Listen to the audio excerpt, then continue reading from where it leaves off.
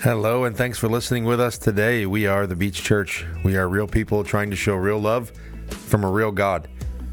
We hope that you enjoy this podcast and that you continue to stay with us. We are encouraged by everyone who listens. We hope that you are blessed today by everything that we talk about. See you guys. Take care.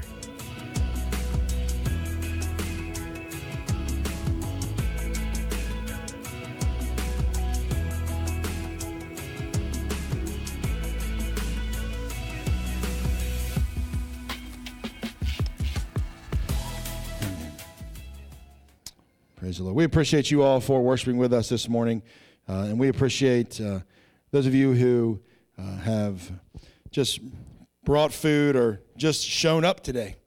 It's a great thing. We always say we need people to bring food.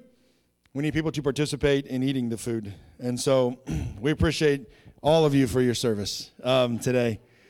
But we're glad to be able to be together and to just celebrate. Hi, Avery.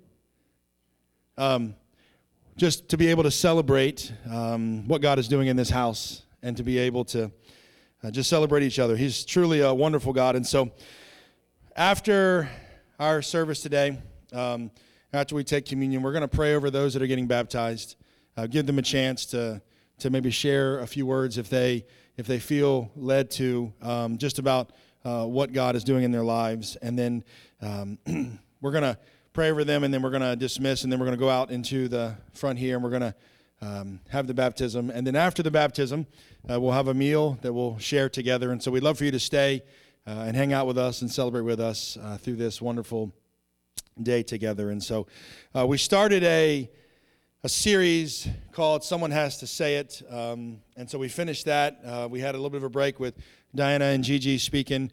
But I'm going to be starting a new series today. That's going to be entitled Out of Place. Out of Place.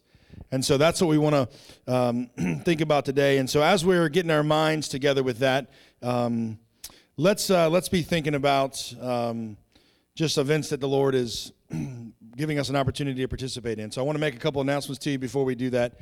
We had breakfast and Bible study yesterday, so we appreciate everybody for being a part of that. And for walking with us through that, for cooking and participating. For those of you who have been with us throughout the today, we appreciate you for that. This week coming up, we have our regular daily Bible studies. We have our in-person Bible study Wednesday. We've got prayer Thursday with the men at 6 a.m. And then this Saturday, we have our ladies' victory group. And so we'd love for you to join us at 2:30 so we can connect together with our ladies here at the church. And so those are the events going on. We'd love for you to connect with us and join us in that. And so as we get through the month of September, we're getting closer and closer to just the official holiday season. And so we don't want to lose place with that. So let's pray this morning as we just think about what God is doing in our hearts this morning. Father, we thank you, Lord, for the privilege to be able to come together. Lord, I just pray that as we prepare ourselves to receive today and to give thanks today, Lord, that you would guide and direct us always and everywhere, Lord, with your holy light, that you would continue to help us, Lord, to discern, Lord, and to recognize that your presence is among us, that you are here with us, God. And so, Lord, I pray today that you would continue to lead us and guide us, that you'd continue to allow us, Lord, as we partake today and give thanks, that we would do so with an intentionality, Lord, that we are going to experience your divine mysteries today. That this visible sign of an invisible grace, Lord, that we are going to be able to celebrate today with baptism and communion, Lord, that you would continue to reveal that to us in a powerful way. And we thank you today for all that you do for us. In Jesus' name. And everyone said, amen, amen. Aiden, if you want to throw that first slide up there, Out of Place is going to be the title of what we're going to be talking about for the next few weeks.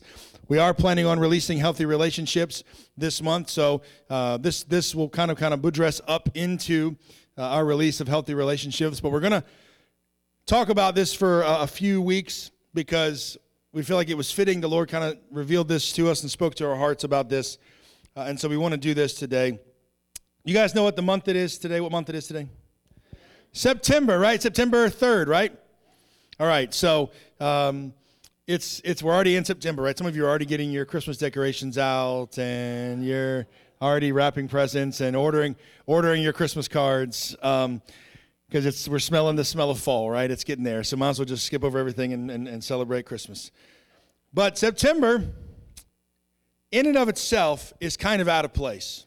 And so we're going to use the month of September to try to connect to some potential feelings that we may have at times when we feel out of place, like things aren't happening the way that we think they should, or things aren't working out the way that we thought they did, or maybe even ourselves, we just feel like we're out of sync, out of place with what maybe God is doing. And so September is one of those months. And so Aiden, if you want to go to the next slide here.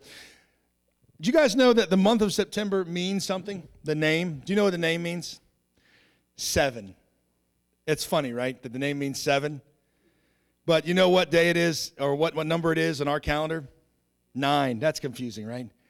Why would you name a month that means 7 and put it in the 9th slot? That's confusing, right? Well, we got to blame Rome. We like blaming Rome as Protestants, right? We'll blame Rome this morning because they added 2 months to the Roman calendar that kind of threw everything off. So when Julius Caesar, they named a month after him, call it July. And then they named a month after Augustus Caesar, call it August. They put those in between. So that moved September down. And so September means 7. It's ironic, though, because you know what October means? 8. November, 9. December, 10. The whole calendar's messed up, right? And then they moved January and February in there, and so the whole thing just got convoluted. But September means 7. So the month itself is out of place. So I thought, well, how fitting would it be for us to talk about the times in our lives where we kind of feel out of place because we're in the month that doesn't make sense. We're celebrating the 7th month of the year in the 9th month of the year. That is some Common Core education right there, right? So we thought it would be important for us to kind of take the number 7, though, because in biblical numerology, 7 is a number of completeness, right? It recognizes a cycle, right? And so for the next few weeks, we're going to take each week and talk about 7 things that we think are important for us to kind of view so that we can get ourselves back into alignment or get ourselves in the proper place for what God wants to do for us. And so being out of place is something that we often feel. And so we believe that sometimes our experiences can cause us to feel out of place. And so today we want to look at 7 experiences that every believer goes through.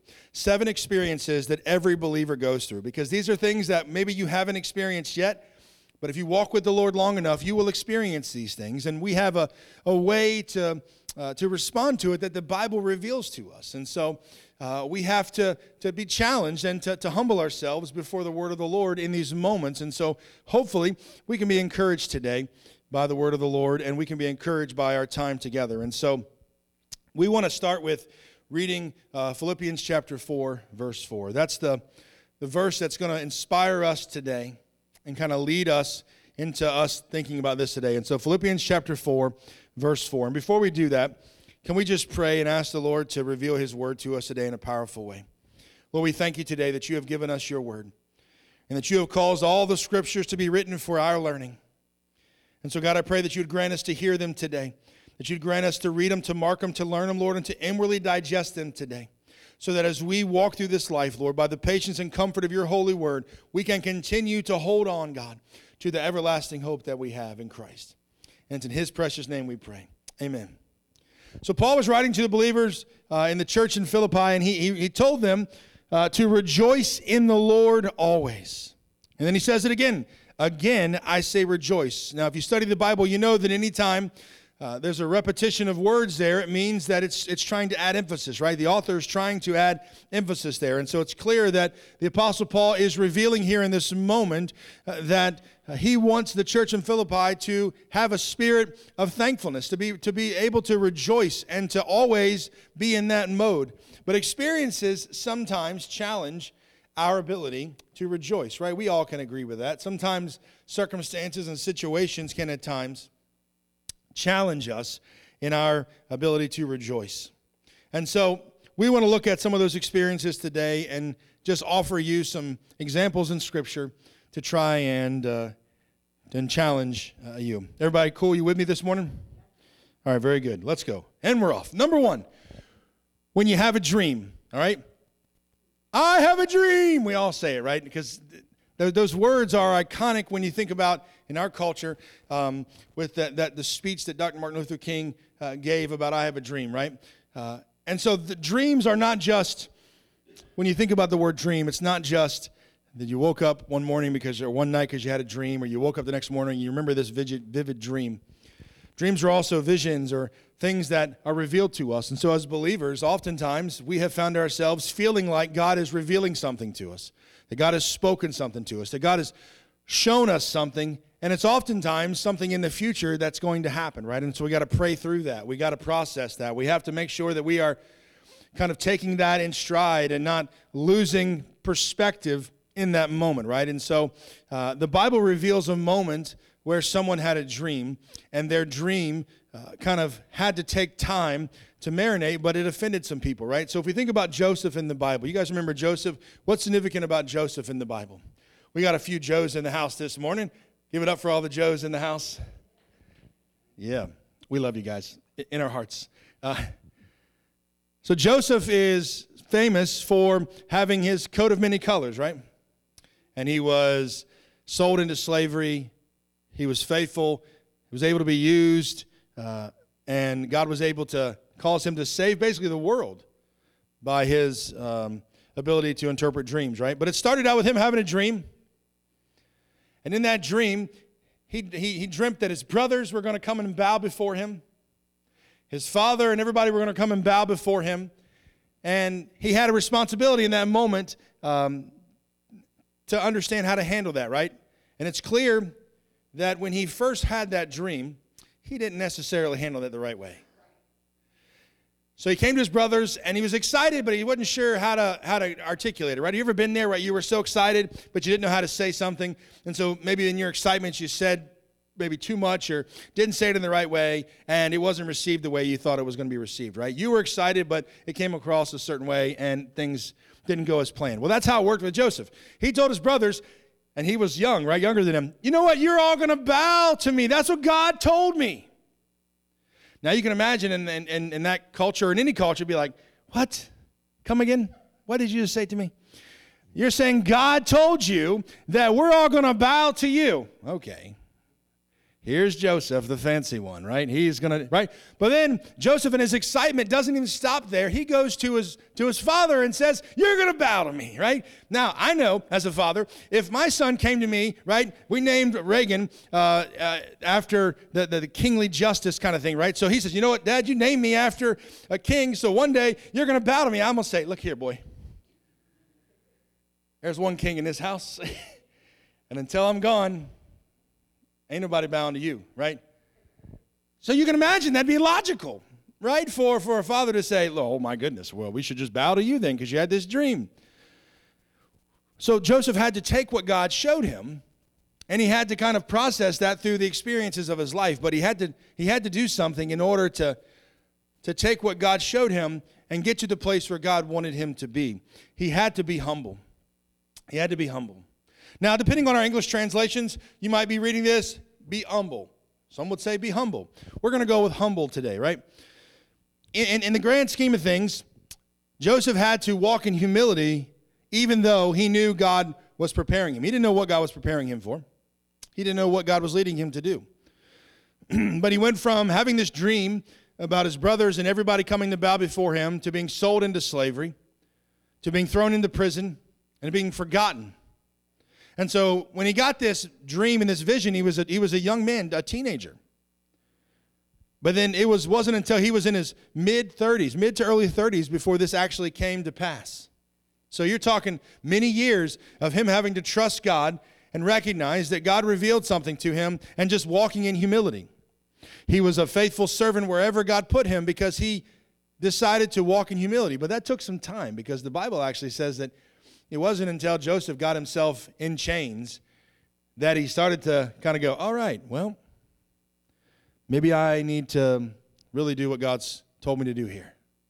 Not that he was running from the Lord, but sometimes if we don't handle what God is telling us the right way, we have to kind of go through some experiences in order to get us to a place where God can do what he wants to do in our lives. Right? Because God will sometimes give you the vision, but he hasn't yet prepared you to accomplish that. So then he's going to have to walk you through a time of preparation. And for many of us, we're like, oh my goodness, right? God, you told me all the good stuff. Now I got to walk through this stuff? Nuh-uh, that's not part of the plan. I want to have this, right? And so we got to have humility there, not just in who we are, but in understanding who's in charge there, right? And so Joseph was faithful. He waited for his opportunity, and God ministered to him. So when we have a dream, sometimes God delays in accomplishing the dream. So God will give us a vision, but sometimes he delays in giving us the vision. So what do we do in that moment? Well, we know Joseph is an example that we talked about, but what about Abraham and Sarah? So you see Joseph, you see Abraham and Sarah, and all three of them are examples of God giving them a vision, God telling them something, but then it taking years for that to be accomplished. It took 25 years from the time that God told Abraham that he was going to have children, he was going to be the father of many nations, to when he actually became a father, like a father within the covenant. And so you see Joseph and you see Abraham and you see Sarah being examples of sometimes when God gives us a dream, he will also accompany that with some time because he wants to get us to the place where we need to be. So what do you do in those moments? What do you do in those moments when it seems like God has given you something, but it hasn't come to pass? Well, we can't take things into our own hands, and so we have to trust God and don't take it into our own hands. We have to trust God and not take it into our own hands. Because if we do that, then we will see what God is doing in our lives. Click that next slide for me, Aiden, if you could. Let's trust God and don't take it into our own hands. Now, Abraham and Sarah literally took it into their own hands. Well, I said this in 9 o'clock service, but the camera's on, so I got to stay classy. If you read the actual language and what was going on in that moment with Abraham and Sarah, and Abraham conceiving a child through Hagar, the process of that happening is uncomfortable, to say the least. Because the teacher in me wants to tell you guys, but I can't tell you guys. We got to keep moving forward because it changes everything, right? But these are to say, Abraham and Sarah literally decided that God wasn't going to fulfill this promise, right? And so they took it into their own hands, and he bore a son with Hagar, Ishmael. And so we see a kind of a juxtaposition there between Joseph and Abraham and Sarah. Both had a vision, both had a dream, both had to walk in humility. One just faithfully trusted the Lord, even though in the beginning maybe said some things he shouldn't have said, but ultimately remained faithful. Then one tried to put things in place, and that is still to this day created a hardship and a headache. And so sometimes we need to just stop and trust God that what he said he was going to do, he will do. That's hard sometimes because in our desire to see things accomplished, we may start to do things and take it in our own hands. But how many have ever experienced this? Sometimes as believers, we experience when God doesn't answer our prayers. We've been praying and we've been believing, and we've been asking him to answer our prayers, but he doesn't answer our prayers. So that's the third one, when God doesn't answer our prayers. Now, we believe in the power of prayer. We believe that if there are those that are sick, then we believe in praying for them. But we also know in the grand scheme of things that God doesn't work for us. And so there's nothing I'll be able to do ever to make God do what I want him to do. He does what he does for our good and for his glory. And because of our faith in him, he works in our lives according to his good pleasure to do what he desires to do for his glory. Now, healing in this life is something that we receive in the atonement, but more than anything, what the atonement did for us, if God never healed us here, God never touches us here, which we know that he can, and he does, but if he never did here, we know that one day there's going to come a time where all this pain is going to go away. And I think that's important for us to keep in mind, because sometimes when we pray, we don't always pray with the full perspective of what God is trying to do. We pray with maybe our condition in mind, or our circumstance in mind, or our situation in mind, and not all the time, but sometimes we could get ourselves in a situation where we're kind of out of place because we thought God was going to do this for us, but he didn't. We thought God was going to answer this prayer for us, but he didn't. And so what do we do in that moment? Right? We have a few examples of these situations, right? So Paul and David give us an example of how you can pray but not necessarily receive what you prayed, but still trust God in the midst of it. So Paul asked several times for God to remove the thorn in his flesh. Now this is the Hebrew of Hebrew. This is the person that wrote the most epistles, the most books of the Bible. Pretty important person in the New Testament in terms of the new covenant faith being spread across the diaspora and all over the known world. But he consistently prayed for God to take this thorn in the flesh away from him. But he didn't do it. Now, many scholars believe it could have been a number of things, right? There could have been a spiritual hindrance that was on him. It could have been a physical condition. Some say his eyes. Many people say because of the condition that he had, that he have to always had a traveling physician in Luke with him. Some said it could have been just the wounds that he got when he was literally bruised and beaten for his faith in Jesus. So there's a number of reasons or thoughts that could have connected to this thorn, but the reality is that the text says that he prayed multiple times for the Lord to remove it, and he didn't. Now, what the text doesn't show us is that in that moment, Paul said, God doesn't love me. He doesn't love me. If he loved me, he would have taken this away from me. I'm wasting my time, devoting all this time to the kingdom of God because I prayed and he didn't answer my prayer. No, we don't see Paul doing that. What do we see Paul doing? Paul says his grace is sufficient. He says, I am made strong when he is strong, right? Because he is strong through my weaknesses. So you see a commitment there to live for the Lord and to trust him. And that challenges our paradigm a little bit. You know, we may not have experienced a situation where we prayed for God to do something and he didn't do it. And what do we do in those moments? I think it matters how we view God. Think about David for a second. David had the affair, and the child was born, and the child didn't live. And David mourned over that child. He prayed for God to save the child, but the child did not live. And more than that, the child died before it was given a name and before it was circumcised. It died on the seventh day. You know, in Old Testament culture, the eighth day was the day that the child was circumcised. They were given a name, and they were considered to be in covenant relationship with the Lord. So to die on the seventh day meant the child didn't have a name, and it wasn't circumcised, and it would have been even a more grievous experience because what happened to this child? So what does David do? He mourns. But then it says he washes his face and he goes to the tabernacle to worship. What a concept to think about, that individuals that were dealing with hardship and pain and unanswered prayer decided the one place that they needed to go, or the one thing they needed to do, was to do the work of the Lord. To go where God called them to go, and to be where only they knew God was. David was the one that wrote, "You're enthroned where your people praise you." He knew where God was. And he prayed. And God didn't answer his prayer, and so he mourned that child, but then he washed his face, and he got up and he went into the tabernacle to worship. He went to where God was. You see, that's the kind of depth to our relationship that we need to understand, that we serve a God who is sovereign. We serve a God who is sovereign, and we have to remember his sovereignty. If we are going to understand why God sometimes doesn't answer our prayers, we have to recognize that he is sovereign. And what does it mean that he's sovereign? That means that he is transcendent above creation. That he is all-knowing. He is all omnipresent, right?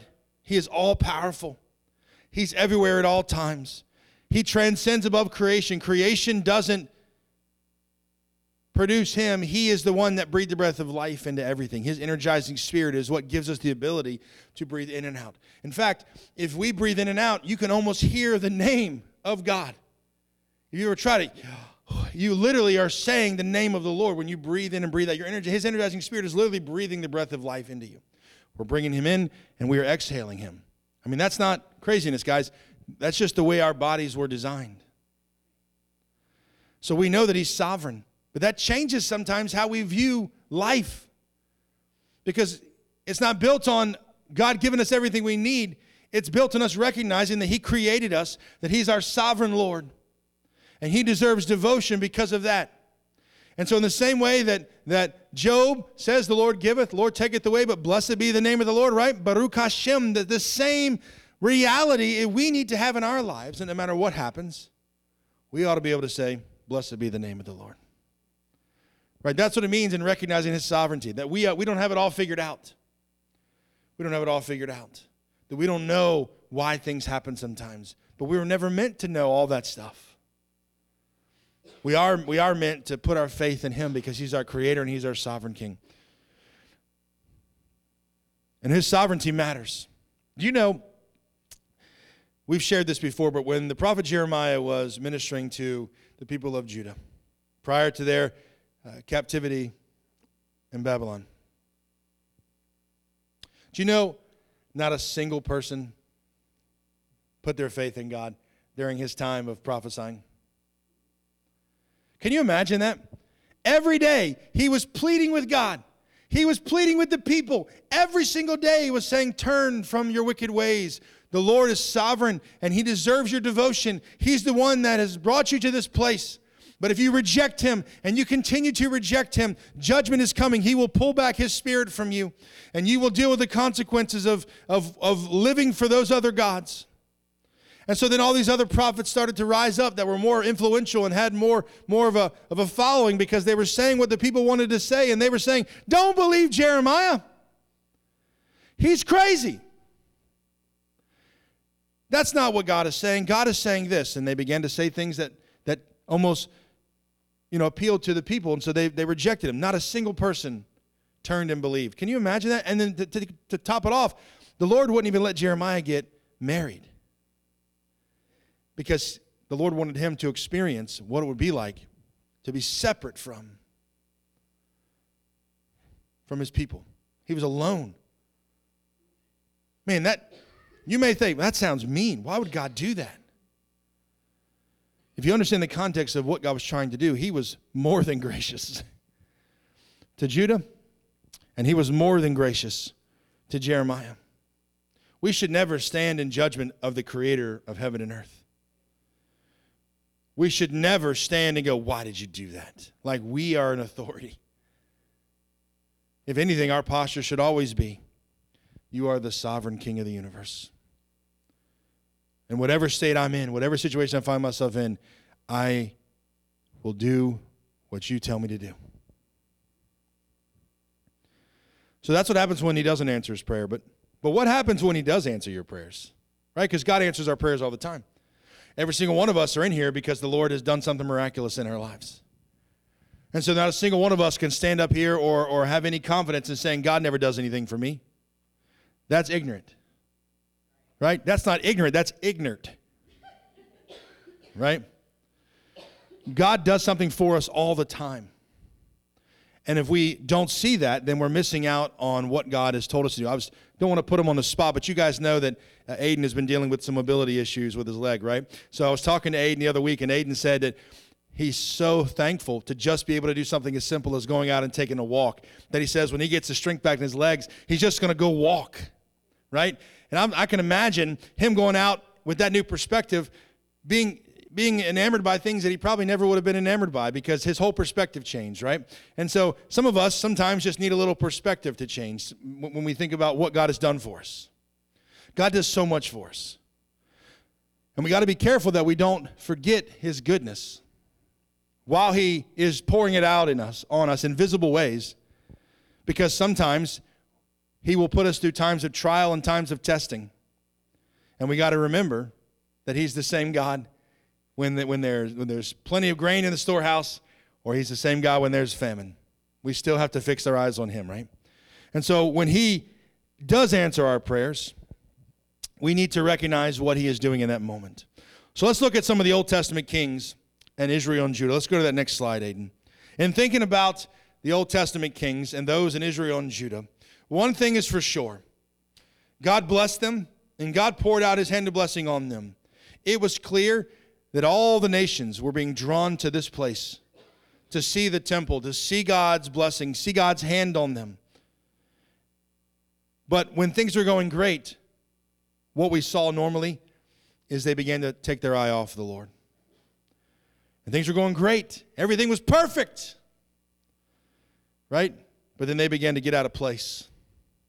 They began to fix their eyes on the other gods and the other nations. And it's a cyclical thing that would happen to them. They would reject the Lord. They'd turn. They'd live for the other gods. They'd build temples to the other gods. And then they'd find themselves in trouble and hardship. And then what would happen when they were in trouble and hardship? They'd call on the Lord. He'd come and he'd rescue them. They'd commit to live for him. And then he would bless them for years. And then they would go back and turn away from him again. We see that playing out all throughout this situation. And so what does that teach us? What can we learn from the Old Testament kings and from God's people in the Old Testament? What can we learn from them? We can learn that we ought to seek him for who he is and not just for what he does. You see, they realized that the greatest privilege and joy that they ever had, right? It was the moment when God told Samuel, they didn't reject you, Samuel. When they called for a king, they rejected me. They had a king. They didn't want me. They wanted a man to be in place of that. So I know you're feeling a certain way, Samuel, because you feel like they rejected you as the last judge and the high priest. They didn't reject you. They rejected me. And that was actually part of Samuel's coronation speech for Saul. You guys didn't want the Lord as your king, so we're going to give you this prince. Right? That's what it says there. Even though our English translation says king, it's actually nasi. It means prince. Melech is king, right? So there's a distinction there. And so if you know the language, it'll tell you that even though he had the nomenclature of king, he wasn't really the king. Israel still had a king, and it was the Most High, even though they tried to act like they were going to be like the other nations. But eventually what happens is if they continue to do that, the Lord says, all right, you want to be like the other nations, I'll give you what the other nations get. And so he pulls back his hand of protection. And we looked at the map yesterday during Bible study. There isn't a lot around Israel other than other nations that want to destroy them. So it stands to reason that when God says things like, I'm the only reason why you're even here today, we should believe it. Because if you look at the geography, there's no way they would have been able to compete with these other nations. But they did time and time again until they got their eyes off the Lord. And so here's a truth that we see. And we need to recognize this in our lives because I think this is where we can draw application from this story today. If the only time we seek God is when we're in trouble or when we need something, do you know what God will probably do in your life? He will probably keep you in a situation where you're always in trouble and are always in need. Because you know what? More than anything, he wants to be with you. But if you only talk to him when you're in trouble, when you're in crisis, he will probably keep you in crisis. Because he wants you to spend time with him. So we got to break that cycle. Because when God answers our prayers, we shouldn't go, okay, thanks. Right? No, we need to cling to him like a beloved would cling to their beloved walking out of the wilderness, right? The imagery that we see there in the Song of Songs. We can't just use God to give us what we want and then act like he still doesn't deserve our devotion. Because if you want to go into a deeper relationship with the Lord, if you want to walk in depth and victory, then we have to seek him for who he is, not for what he does. He's our sovereign king. He's the ruler of heaven and earth. And he deserves all of our praise and all of our adoration, regardless of what goes on, right? Because there are bad things that happen, right? Because God answers our prayers, but sometimes in life we experience loss. So number 5, when you experience loss, those are difficult things to endure. And if you live long enough, everybody experiences loss. And it stinks. It's horrible. But every one of us go through it at some point. I think about Jesus' disciples during the crucifixion. And how, from their perspective, they saw their teacher, their rabbi, their Lord, who had the very words of life, nailed to a cross, dying for them. His disciples had to go through a lot of emotional and spiritual torment in that moment. They had to battle thoughts of, for 3.5 years we walked with you and we believed that you were going to bring the kingdom of God. And you talked about all these things, but it didn't happen. And now you're nailed on a cross, and we feel like we're going to be the next ones. So we got to get out of here. And that's what you saw with his disciples. They scattered, right? They scattered. Much like you would see someone scatter or see, if you walk into an abandoned place that doesn't have a lot of activity, there's usually some unwanted guests that'll come in, right? Right? And you name it what they are, right? It could be roaches. We call them water bugs. It's classier. Could be field mice. Could be ROUSs, rats of unusual size, right? Whatever it is, there are things that come in the darkness and come in when things aren't moving around. There's no life. And as soon as you turn that light on, what do you see? Right? They're going to find a place to hide. His disciples did the same thing, right? When Jesus was on the cross, they were like, we got to get out of here. Right? They were afraid. And they gave up on all the things that Jesus taught them. In fact, the last 3 chapters leading up to his crucifixion, if you read that, Jesus was laying it down like, you guys have got to know that this is coming. Right? In this world, you're going to have affliction, he said. He said that leading up to his crucifixion. But take heart, I have overcome the world. You're going to have hardship. You're going to experience loss. Things are going to happen that you wish wouldn't happen. But you got to hold on because I've overcome the world.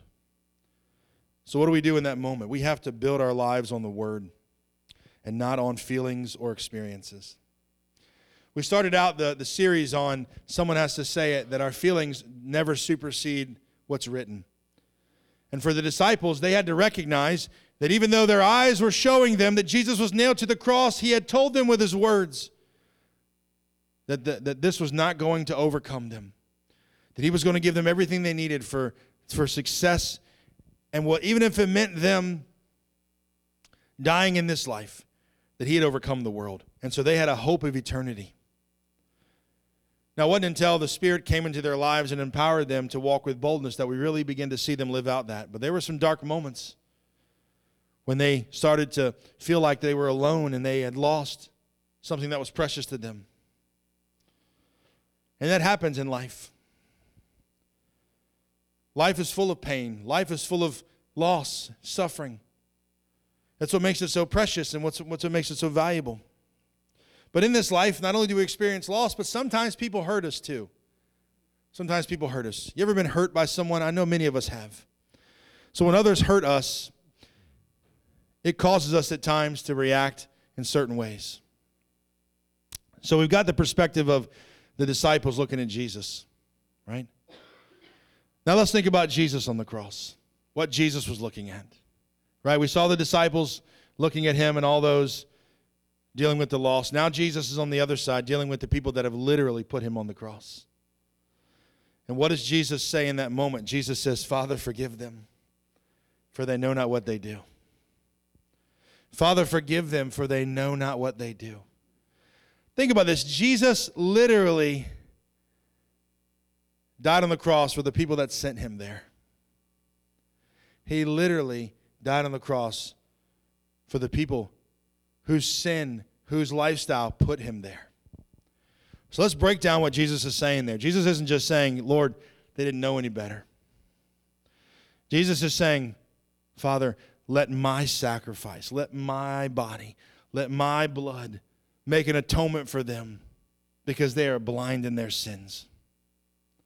He was literally putting himself as the door, as the mediator, that he is described at in that moment when he's saying, Father, forgive them, for they don't know what they do.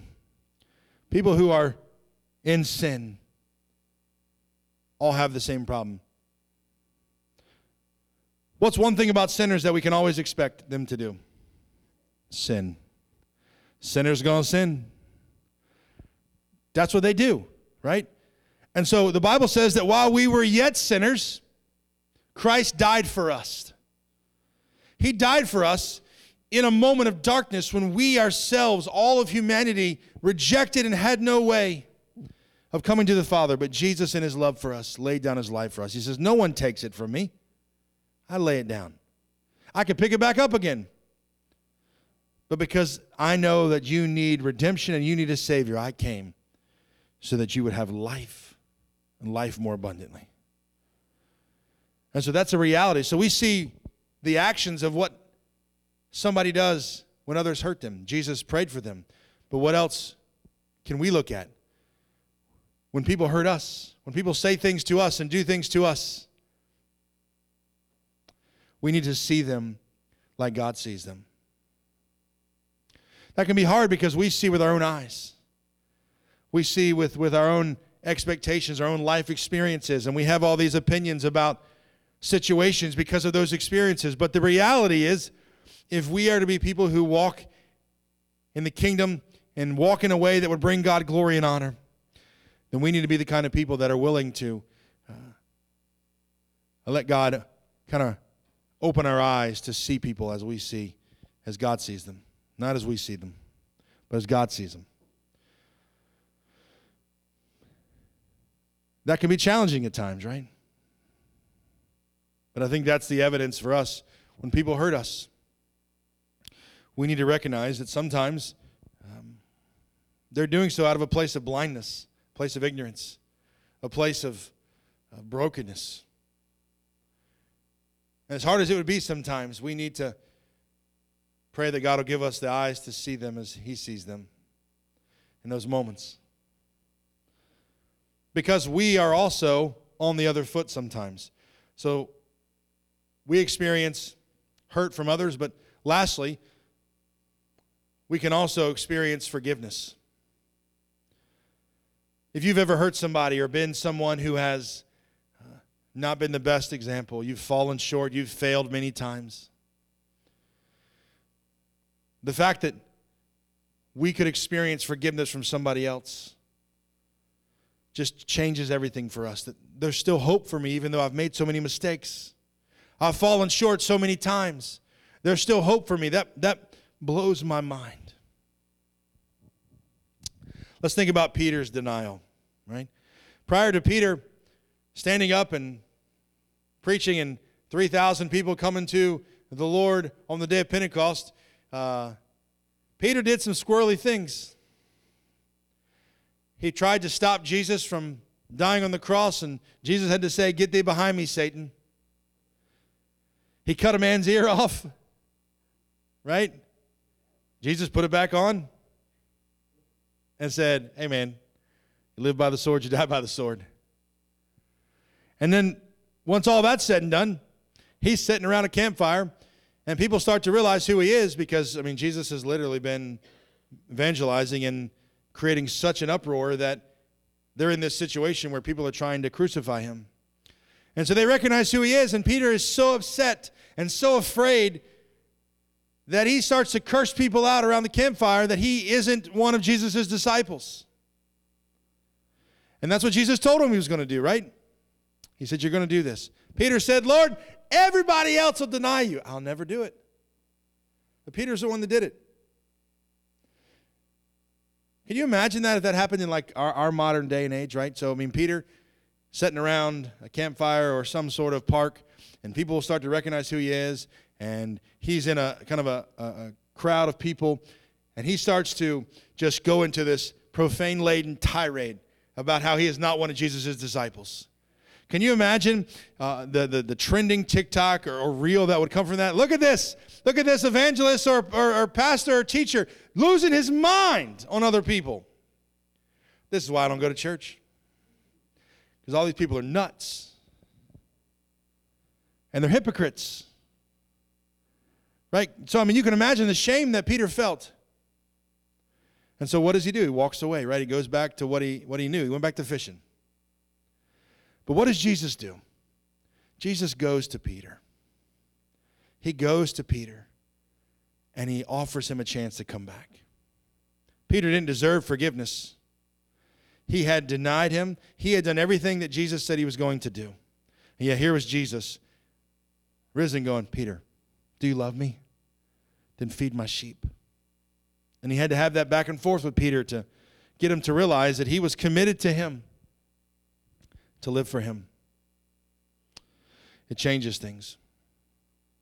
It changed things for Peter because he began to recognize that the Lord was moving in his life and that he could actually move in his life. So what's the challenge for us today? All of us have fallen short of God's moral standard. All of us have fallen short of times when God has put us on the path where we got ourselves out of place and now we're off track. We can't let shame keep us from coming to the Lord.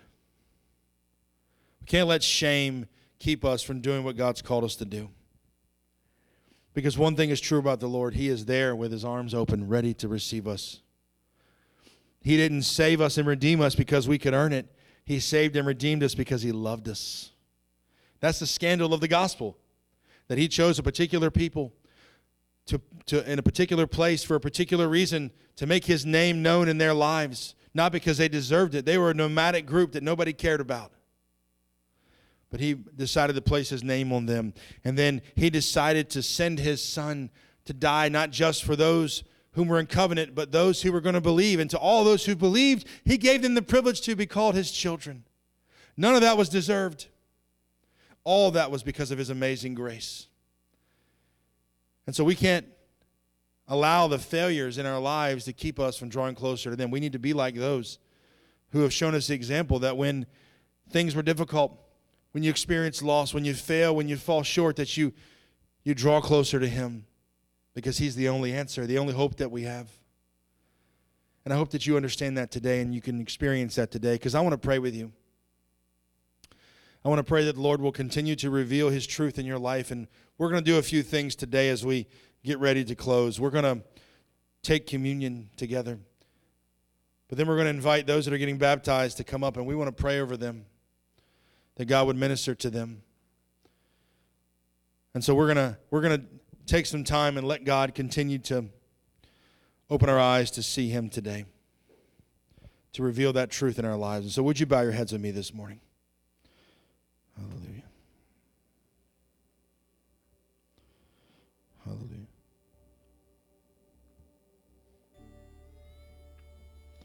Hallelujah. Thank you, Lord. Thank you, Lord. Lord, we recognize today that you are sovereign. You know all things. All of our hearts, all of our thoughts, all of our desires are open to you, Lord. There are no secrets today. You know everything. And so, Lord, we pray today that you would continue to cleanse us, continue to open our eyes to see you, continue to reveal your truth to us today. Lord, you are the sovereign King of the universe. And so we thank you today that we can rejoice in you, that we can come to you, and we can make our petitions known to you, God. And so we confess to you today that we've missed the mark at times, Lord. We've allowed ourselves to get out of place, to get off track, Lord, to lose sight of what's most important.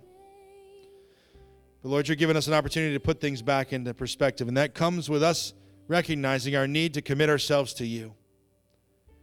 That you're our source, you're our strength, you're the reason why we exist. You're the reason why we have life. And so we pray today that you'd forgive us, Lord, for the times that we've not loved you with our whole heart. And when we haven't loved those around us and been an example to those around us. But Lord, we thank you that in your great mercy you have promised to forgive all those who repent in the name of your Son and with a sincere, true faith. And so, Lord, we thank you for that today. We thank you that you will pardon us, that you will deliver us, that you will confirm and strengthen us, Lord. If we would come to you and we would repent. So, God, we thank you today that you love the world so much that you gave your only Son, that whoever would believe in him would not perish but have eternal life. We thank you today, Lord, for that grace. And we thank you, Lord, today that we have the opportunity to celebrate in the memorial of our redemption, to celebrate in this wonderful, blessed moment, God, in this sacrifice of praise and thanksgiving, Lord, in offering you these gifts, Lord. We pray today that you would sanctify them by your word and by the Holy Spirit to be for us, Lord, your people, God, the body and blood of your Son, Jesus Christ, and that you would sanctify us, Lord, with your Holy Spirit and with your word, God, that we may continue to receive this sacrament, God, continue to take this as a moment of coming down to your table, God, to be made one body with him, to be one in Christ, and to be one with Christ, that we are connected today through Christ. And we thank you that he has put all things under subjection, and that we can walk with grace today because of it. And so with it, Lord, we recognize that we don't have any right to come down here, but we are bold to pray as Jesus taught us to pray. Our Father, who art in heaven, hallowed be thy name. Thy kingdom come, thy will be done, on earth as it is in heaven. Give us this day our daily bread, and forgive us our trespasses as we forgive those who trespass against us. And lead us not into temptation, but deliver us from evil. For thine is the kingdom and the power and the glory forever and ever. Amen. Lord, we don't presume to come down to this table trusting in our own righteousness. None of us are worthy. We're not even worthy to take the crumbs that fall off your table, Lord. But you are gracious. You are abundant in great mercies. And so, Lord, I pray that you would continue to grant us the grace today to come down to your table and to partake of the cup of salvation and the bread of heaven, to be one with you, God, and one with each other. We thank you, Lord, for these gifts, the gifts of God for the people of God.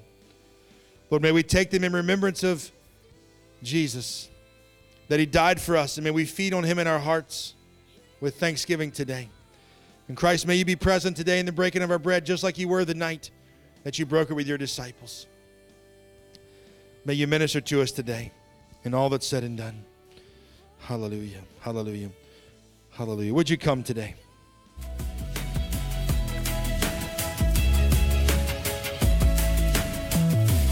Hey, thank you for watching today's podcast. We hope that you will continue to join us and subscribe. Remember, we're just real people trying to show real love from a real God, and everything that you do to help with that brings glory to God. So thank you, guys. Take care.